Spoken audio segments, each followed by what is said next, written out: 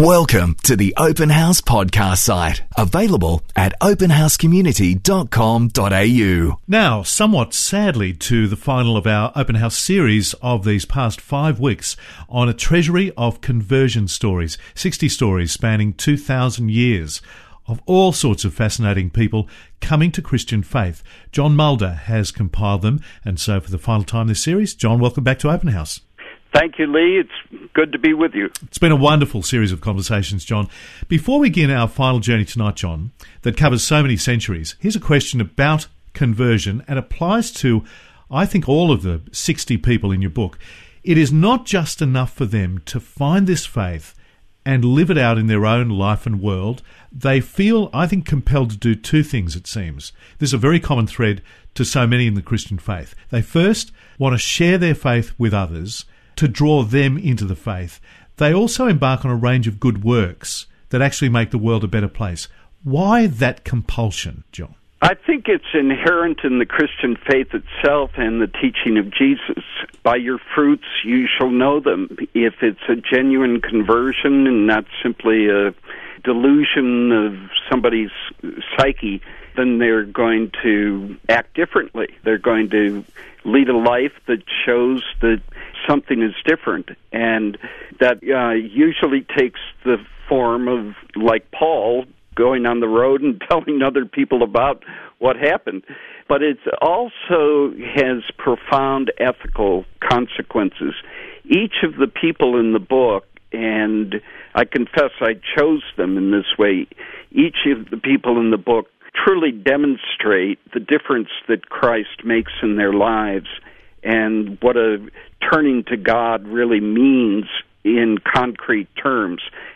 Unless there is some evidence, some dramatic change in a person's life, then we're not talking about a real conversion. And as I indicated in another week, I think the experience of change for individuals is probably the most frightening experience they can contemplate. To be right up against the question, is God asking me to be different? That is huge, and it's terrifying, and the turn can only be made with the help of a gracious God, a loving God, who's going to be kind and not judge. Terrifying yet so delightful, and as we say, so much better for the world in so many ways. So let's begin our final journey tonight, John, through 4 of the people in your book. And then, as I said, I want to find out your favourite out of all the 60. First, to a most significant figure in the history of the Protestant Church, John Calvin. Take us through his story, John. Calvin, in contrast to Luther, is kind of a Renaissance man in his early adulthood. He knows the Latin literature, he knows the Greek classics, he's a man well-versed in the literature of his time. And then he has what he says is a sudden conversion. We really don't know a great deal about it because, as Calvin says, I am by nature timid, mild, and cowardly. It's not exactly the Calvin that is usually remembered by the people, the Calvin who was stern and judgmental and all the rest. Behind all that was a man who, of all the characters in the Bible, he identified with David. Why? Because David had doubts. David was uncertain about his faith. David was assailed by his critics and his enemies. He identifies with David in his weakness, not in David's strength. And I think that's a fascinating insight into a man who, for all the world, seems to be a man of certitude, of absolute assurance about the truth and how to defend the Christian church. Calvin, in his description of his conversion, it's very interesting that he focuses on the presence of God. The role of Christ in the story is not very prominent. It's an emphasis upon the presence of God and the vocation that flows from confronting God. After Calvin has his experience of God, his life is transformed. Now he is the reformer, the person who will help Geneva and lead in the reformation of the church. It's a fascinating interior story of a man whose life is known most by his exterior characteristics and achievements, but not this inner turmoil and doubt and uncertainty. What a picture. Now to Albert Schweitzer, John, a hugely important figure for Africa, who in his early days was pursuing a musical career.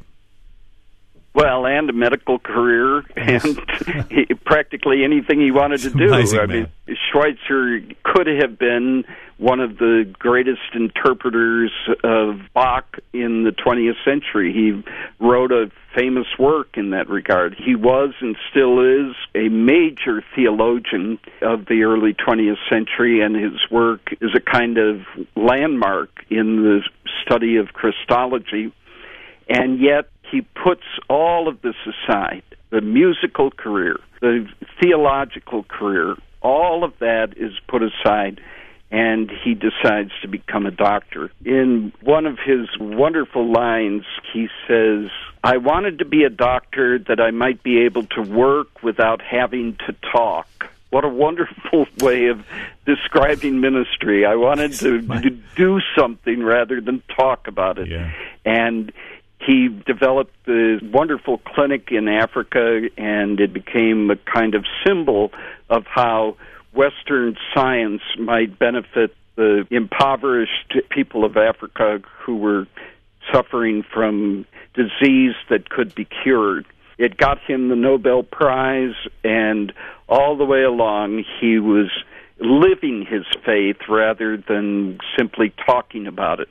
And I think that he stands as probably the 20th century's greatest example of ethical Christianity lived out in actions rather than simply proclaimed in words. It's a great beacon of light.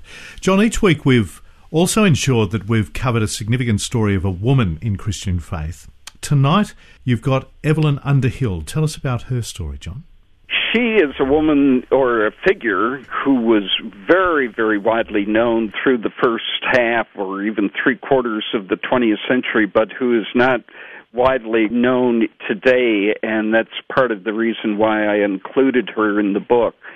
She is an English woman converted to Catholicism, but then rejected Catholicism after the Vatican issued its decree on modernism, and she couldn't live with those strictures on her faith, so she became a member of the Church of England.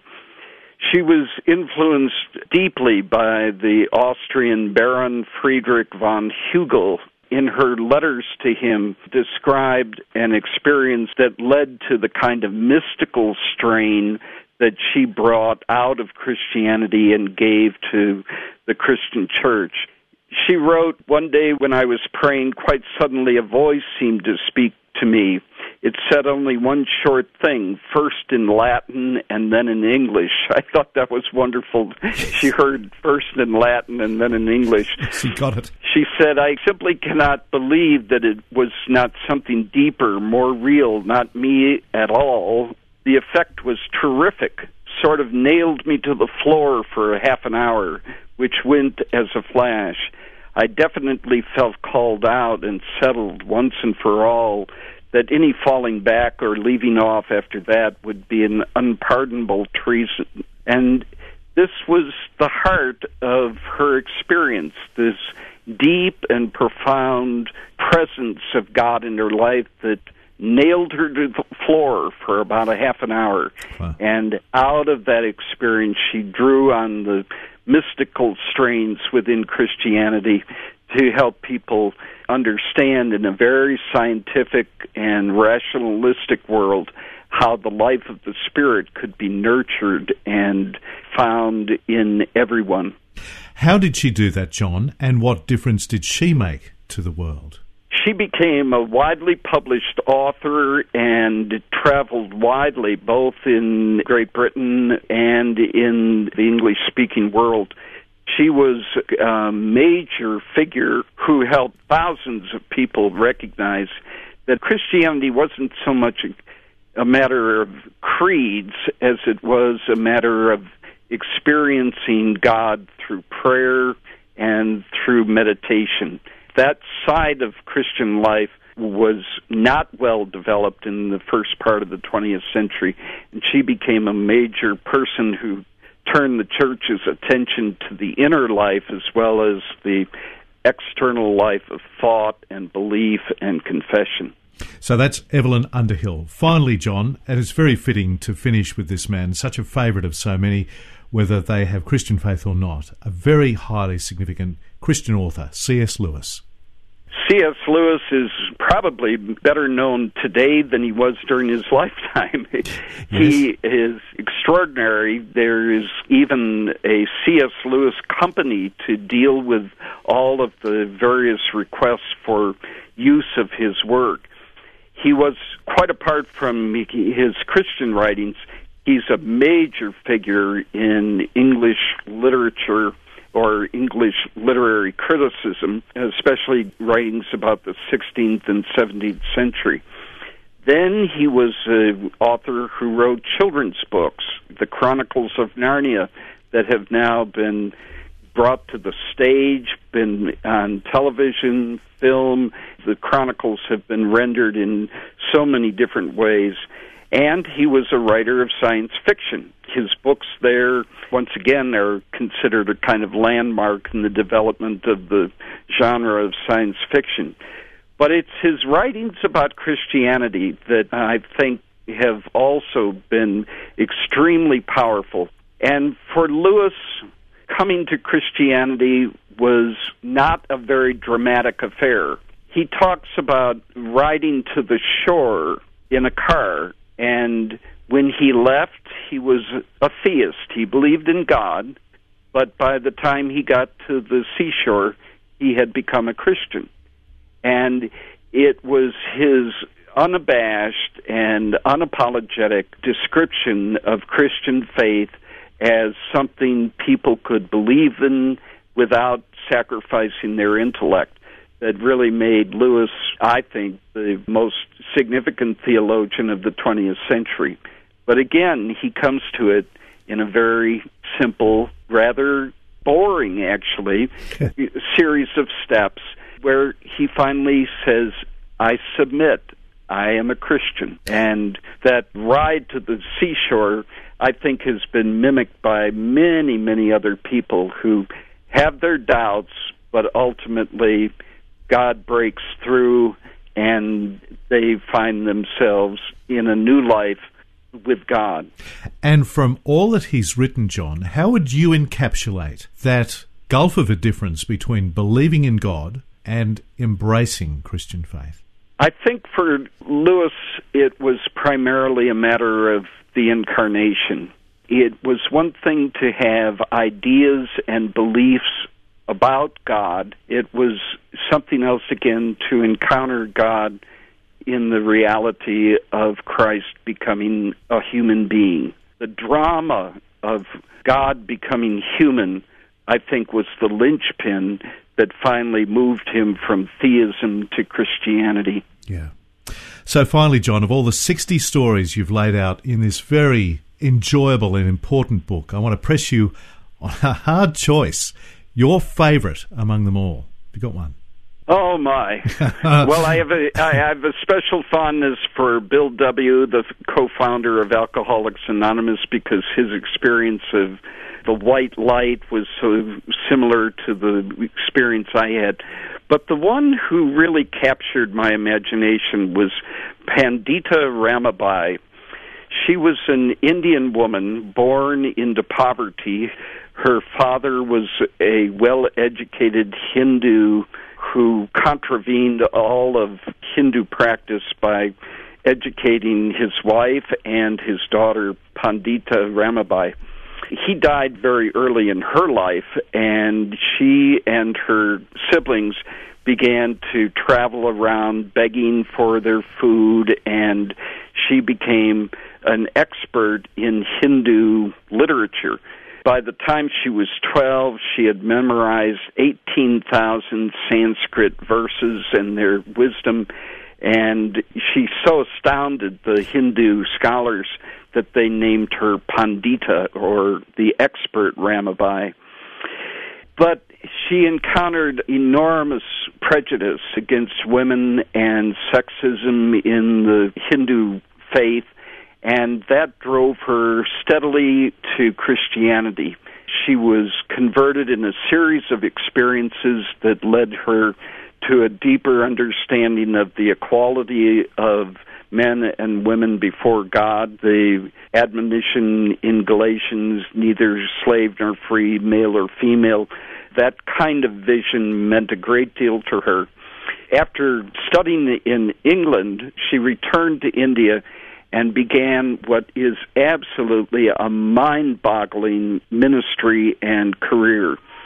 She founded a center for child brides and impoverished women and blind men and women and children.